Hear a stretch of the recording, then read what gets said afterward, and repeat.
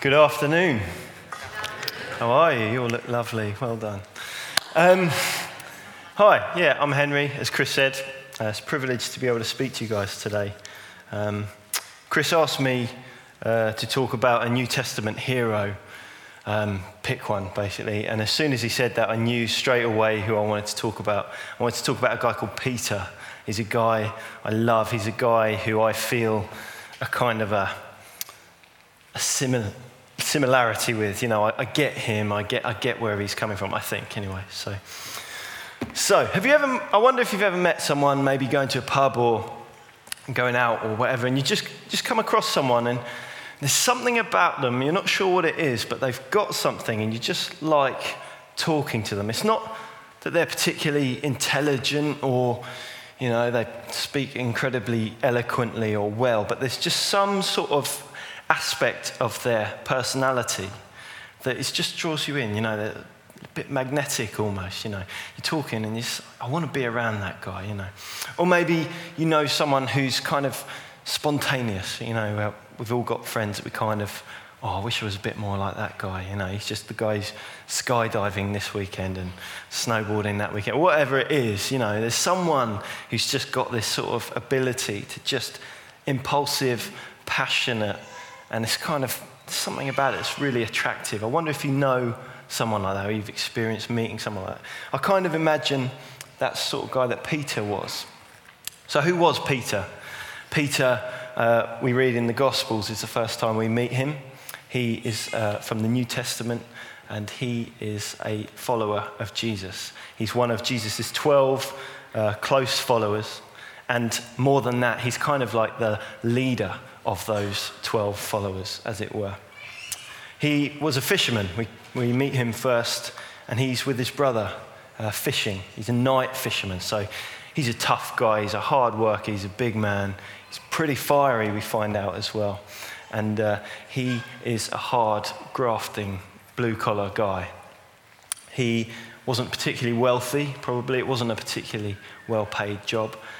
He was a man like you and me. He worried about paying his taxes. He worried about putting food on the table, we see a couple of times in the Gospels. He was just a normal guy working a normal job with a normal social environment. And then, as always happens when he meets Jesus, when we meet Jesus, everything changed for him. So let's look at Peter the follower. I'm going to read from Matthew 4:18 to verse 20. Jesus calls the first disciples. While walking by the Sea of Galilee, he saw two brothers, Simon, who is called Peter, and Andrew, his brother, casting a net into the sea, for they were fishermen. And he said to them, "Follow me, and I will make you fishers of men."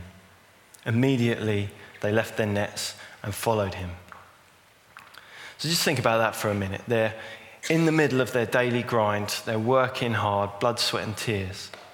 And this man just appears on the side, saying, "Follow me, I'll make you fishers of men."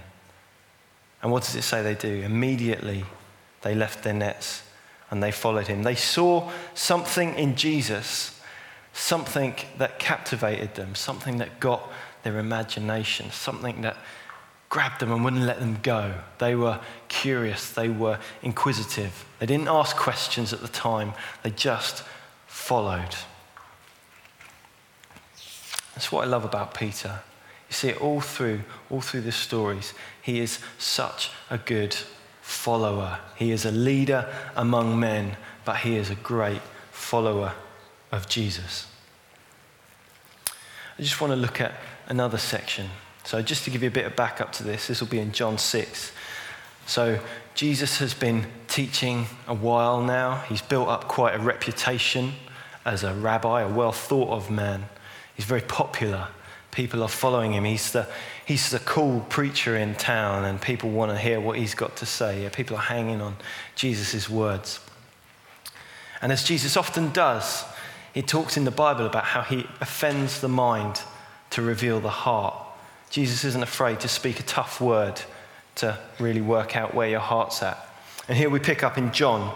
So Jesus has just finished telling people that if they want to follow him, they need to start eating his flesh and drinking his blood.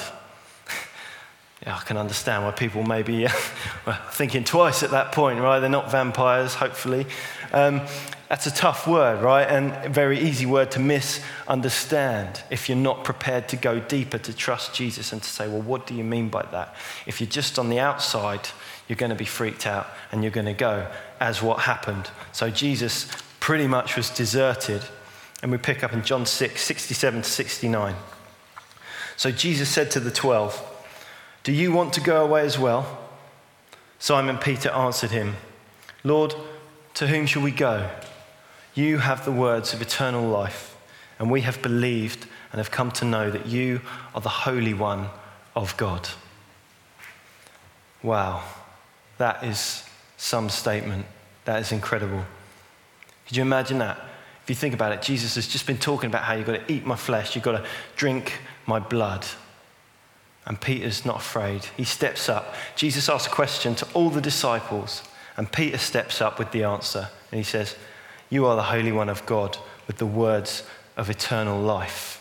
What an answer. What a great follower. He wasn't afraid. He stepped up. A leader must be a great follower first. A great follower of Jesus.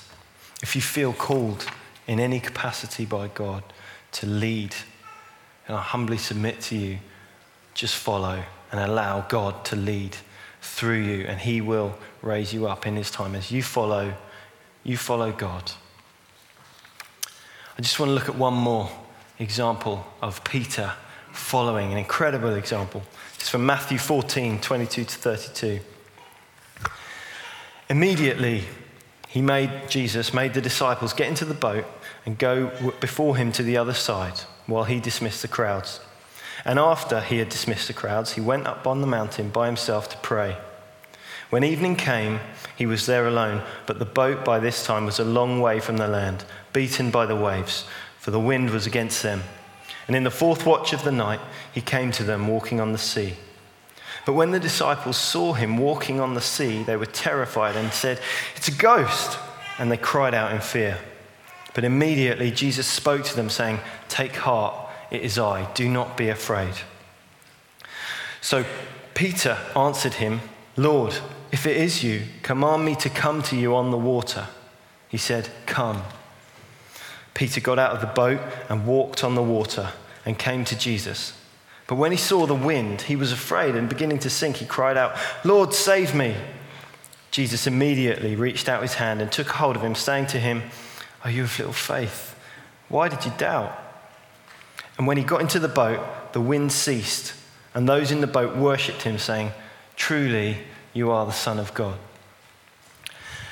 Now, I don't know about you, but I read that, and I feel a bit for Peter at this point, because Jesus has just said to him, "Are you of little faith? Why did you doubt?" And I'm looking at this thinking, hold on a minute. The guy just got out of a boat onto a choppy sea, walked on the water because you called him to, and, he's getting chastised, or it can seem like he's getting chastised. I'm like, what about the disciples that were wimping out in the boat that didn't want to say anything? What about them? Where was their faith? But, I don't know. Jesus knows what he's talking about. I don't. It seems like a lot of faith to me, right? Jesus said, "Come," and Peter went. He didn't ask questions. He didn't quibble. He climbed out of a boat and started walking on the sea. He wasn't swimming. He wasn't paddling. He was walking on top of the water. Keeping his eyes on Jesus, he was walking, doing what Jesus asked him to do. It's incredible. What a follower. What an incredible follower. No questions. You call, I come. I want to look now at what I've affectionately titled Peter the Hothead, right? This is where me and Peter connect. We vibe on this point, okay? Because this is me. I am the hothead guy. I am the act first, think second guy. Always getting myself in knots, in trouble. Always, poor old Deborah's having to clean up my messes after me as I sort of trail in my wake. So anyone here who knows me has probably got a million stories that they could offer you about me giving this. I'll give you one, okay? So We're out for my friend Sam's birthday, and we are in Leicester Square. So, you know Leicester Square, it's buzzing, it's packed full of people, it's vibe in place. And we're out, we're looking for somewhere to eat. There's about 20 of us. And so we're just cruising around. We haven't really planned anywhere. So we end up in Pizza Hut, which is kind of a bit of a bummer, really, but that's neither here nor there. So we go upstairs, and you go upstairs, and there's like a big room, and there's probably about 100 people in there, and the atmosphere is electric. Everyone's excited. They're going to the cinema or going to a show or whatever, and people are chatting away, and it's like one of those experiences. It's like, yeah. And suddenly, in the middle of it, it just like everyone's talking, and silence falls, right? And it's weird. And at this moment, most normal human beings would take stock of their surroundings, would think, oh, that's strange. Maybe I'll have a look around and see what's going on, right? I, unfortunately, am not a normal human being, and I go for the quick, witty retort. I go, wow, the atmosphere dropped in here. Who died? At which point I turn around and I see, literally, no joke, I see an ambulance man giving CPR to someone who's lying on the floor like this. And I'm just like, woo, that's awkward. Okay. If Peter was in Pizza Hut, he would have done exactly the same thing, I'm sure of it, and I take great comfort from that fact. Because although, as we're about to see, Peter is capable of the most incredibly dumb statements, he also was capable of some of the most beautiful, profound statements, revelation of Jesus Christ and who he was. And so I kind of think if Peter's capable, then maybe there's some hope for me somewhere. I don't know, but we'll see. So let's look at Mark chapter 8, 27 to 33. And Jesus went on with his disciples to the villages of Caesarea Philippi. And on the way, he asked his disciples, "Who do people say that I am?" And they told him, "John the Baptist, some say Elijah, and others one of the prophets. But who do you say I am?" And Peter answered him, "You are the Christ." And he strictly charged them to tell no one about him. And he began to teach that the Son of Man, that's Jesus, must suffer many things and be rejected by the elders and the chief priests and the scribes, and be killed, and after 3 days rise again. And he said this plainly. And Peter took him aside and began to rebuke him. But turning and seeing the disciples, he rebuked Peter, saying, "Get behind me, Satan, for you are not setting your mind on the things of God, but on the things of man." That's quite a contrasting passage, isn't it? On one breath, you've got Peter having this divine revelation that Jesus is the Son of God. You are the Christ. And then it's like in the very next breath, Peter's rebuking the Christ that he has just proclaimed because he doesn't like what he's saying, right? So that, to me, I'm a little bit like, hold on a minute, seriously? Come on, mate, you can think about this. Just step back a little bit from the situation, right? But actually, I think about that.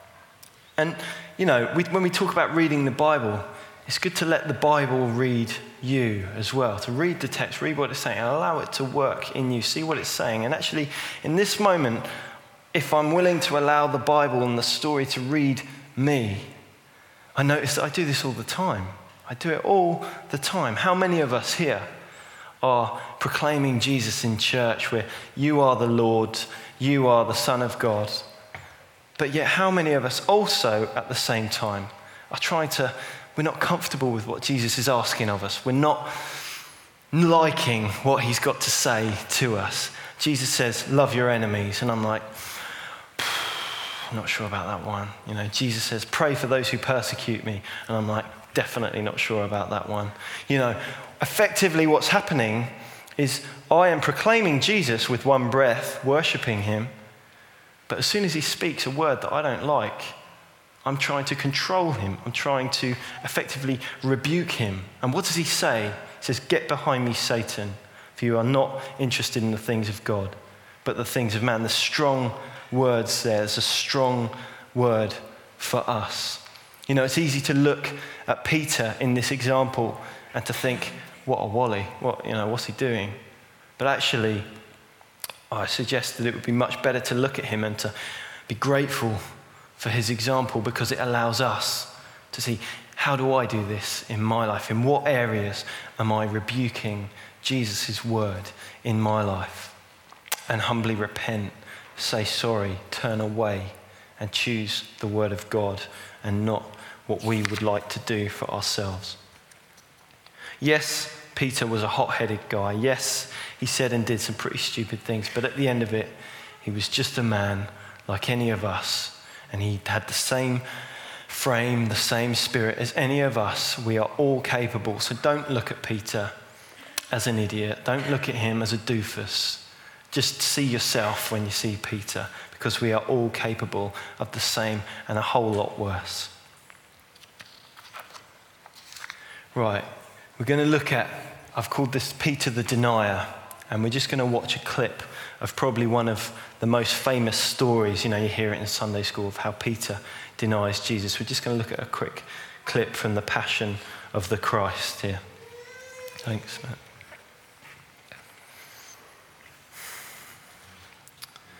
It's pretty heavy going. It's Peter's darkest moment, I'm sure he would agree. So he's just, as you saw there, he's just denied the man that he professed to love, the man that he said that he would follow, even to the grave. And he's done. He's torn apart. He's just full of guilt, betrayal, and shame. I wonder if you've ever had that feeling, this feeling of like you let someone down, probably not on the scale of Peter, but we let people down all the time, and you just feel that feeling. I remember once a good friend of mine, his mother got very ill. She had a mental breakdown, basically. And I was praying for her. Of course I was praying for her. I kept thinking, I need to go and see her. And I just couldn't do it. I just kept putting it off. I had what I thought were valid reasons why I didn't go and see her. I'll be praying for her, but I've got stuff to do. I can't do it now. And I just felt rubbish. I just felt like I just fully let her down. I professed to love her. I professed to be loyal to her. And I just felt like I just let her down. And it's one of those feelings, and like I say, you try and justify it, but ultimately it came down to the fact for me that I was scared. I was scared that if I went to see her, that it would somehow make it real. I heard about this. I heard what was going on, and it was awful. And I didn't want to engage with that. I wanted to bury my head in the sand. I was scared that if I saw her in that state, that somehow I'd be confronted with that, and actually I couldn't choose to ignore it anymore. So I effectively ran away. I was effectively a coward in that moment. Just as we see Peter, he's probably got all these feelings and a lot more besides going on. This was Peter's great opportunity to stand and to be the rock that Jesus had said a few chapters earlier that he would be. He looked at Peter and he said, "You are the rock, and on you I'm going to build my church." And this was his opportunity to do that. And he crumbled, he blew it. The intensity of the atmosphere, the pressure, just everything coming at him, the assault of the senses, and he blew it in the worst possible way. He denied his friend, the man that he so passionately loved, the man that he so deeply professed to care about and love. He denied his acquaintance to him. And then the cock crows, and you see what happens. He's distraught. He's done in.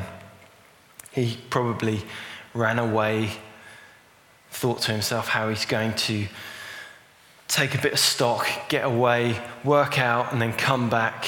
I'm sure he had grand sort of delusions, but ultimately he'd blown it, and he was done.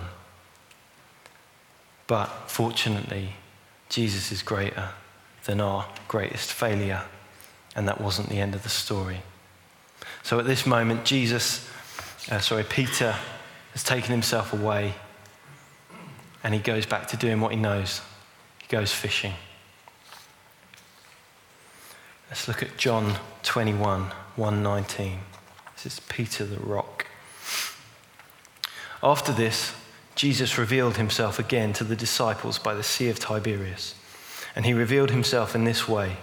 Simon Peter, Thomas, Nathanael of Cana in Galilee, the sons of Zebedee, and 2 others of his disciples were together. And Peter said to them, I'm going fishing. And they said to him, we'll go with you. They went out and got into the boat, but that night they caught nothing. Just as day was breaking, Jesus stood on the shore. But the disciples didn't know it was Jesus. And Jesus said to them, have you caught any fish? They answered him, no. He said to them, cast your net on the right side of the boat and you'll find some. So they cast it. And now they weren't able to haul it in because it was so full of fish. Then the disciple that Jesus loved, that's John, he turned to Peter and he said, it is the Lord. When Simon Peter heard that it was the Lord, he put on his outer garment, for he was stripped for work, and threw himself into the sea. The other disciples came in the boat, dragging the net full of fish, for they were not far from the land, but about 100 yards off. And when they got on land, they saw a charcoal fire in place, with fish laid out on it, and bread. And Jesus said to them, bring some of the fish that you've just caught. So Simon Peter went aboard and hauled the net ashore, full of large fish, 153 of them. And although there were so many, the net was not torn. And Jesus said to them, come and have breakfast. Excuse me. Now, none of the disciples dared ask him, who are you? They knew it was the Lord. Jesus came and took the bread and gave it to them, and so with the fish. This was now the 3rd time that Jesus was revealed to the disciples after he was raised from the dead. When they had finished breakfast, Jesus said to Simon Peter, Simon, son of John, do you love me more than these? He said to him, yes, Lord, you know that I love you. And he said to him, feed my lambs. He said to him a second time, Simon, son of John, do you love me? He said to him, yes, Lord, you know I love you. He said to him, tend my sheep. He said to him the 3rd time, Simon, son of John, do you love me? Peter was grieved because he had said this the 3rd time, do you love me? And he said to him, Lord, you know everything. You know that I love you. Feed my sheep. Truly, truly, I say to you, when you were young, you used to dress yourself and walk wherever you wanted. But when you are old, you will stretch out your hands, and another will dress you and carry you where you do not want to go. This he said to show by what kind of death he was to glorify God. And after saying this to him, he said to him, follow me. He looks at Peter and he says, follow me. That's what he said to him the first time he met him. He said, follow me. And Peter followed. He says to him again, follow me. This passage is just so loaded with emotion. It's intense. You can really visualize what's going on here. You know, Peter's exhausted. He's just been out all night working with the disciples. They've been out fishing. They've caught nothing. He's probably frustrated, not to mention all the feelings that he's got going on from what's gone on with the denial and what have you, and just a complete mess. Now, I mean, I'm a builder, so I know what it's like when someone who you don't know turns up and tries to tell you how to do your job. It's really annoying. You usually tell them to hop it, right? So at this point, Jesus comes along and he says, haven't you caught anything? Why don't you try on the other side, right? They don't know it's Jesus, so they're just like, they'd be quite within their rights to be like, yeah, clear off, sunshine, you're all right. But they don't do that, do they? They just put their nets in the other side. And what happens? They get a great reward. But more than that, what happens as soon as John says to Peter, it's the Lord, Peter dives into the sea. Peter is running as fast as he can to get back to Jesus, to get back to the one that he loves. He is deeply passionate still about Jesus, still about following Jesus. So Jesus cooks some breakfast. It's a great way to start.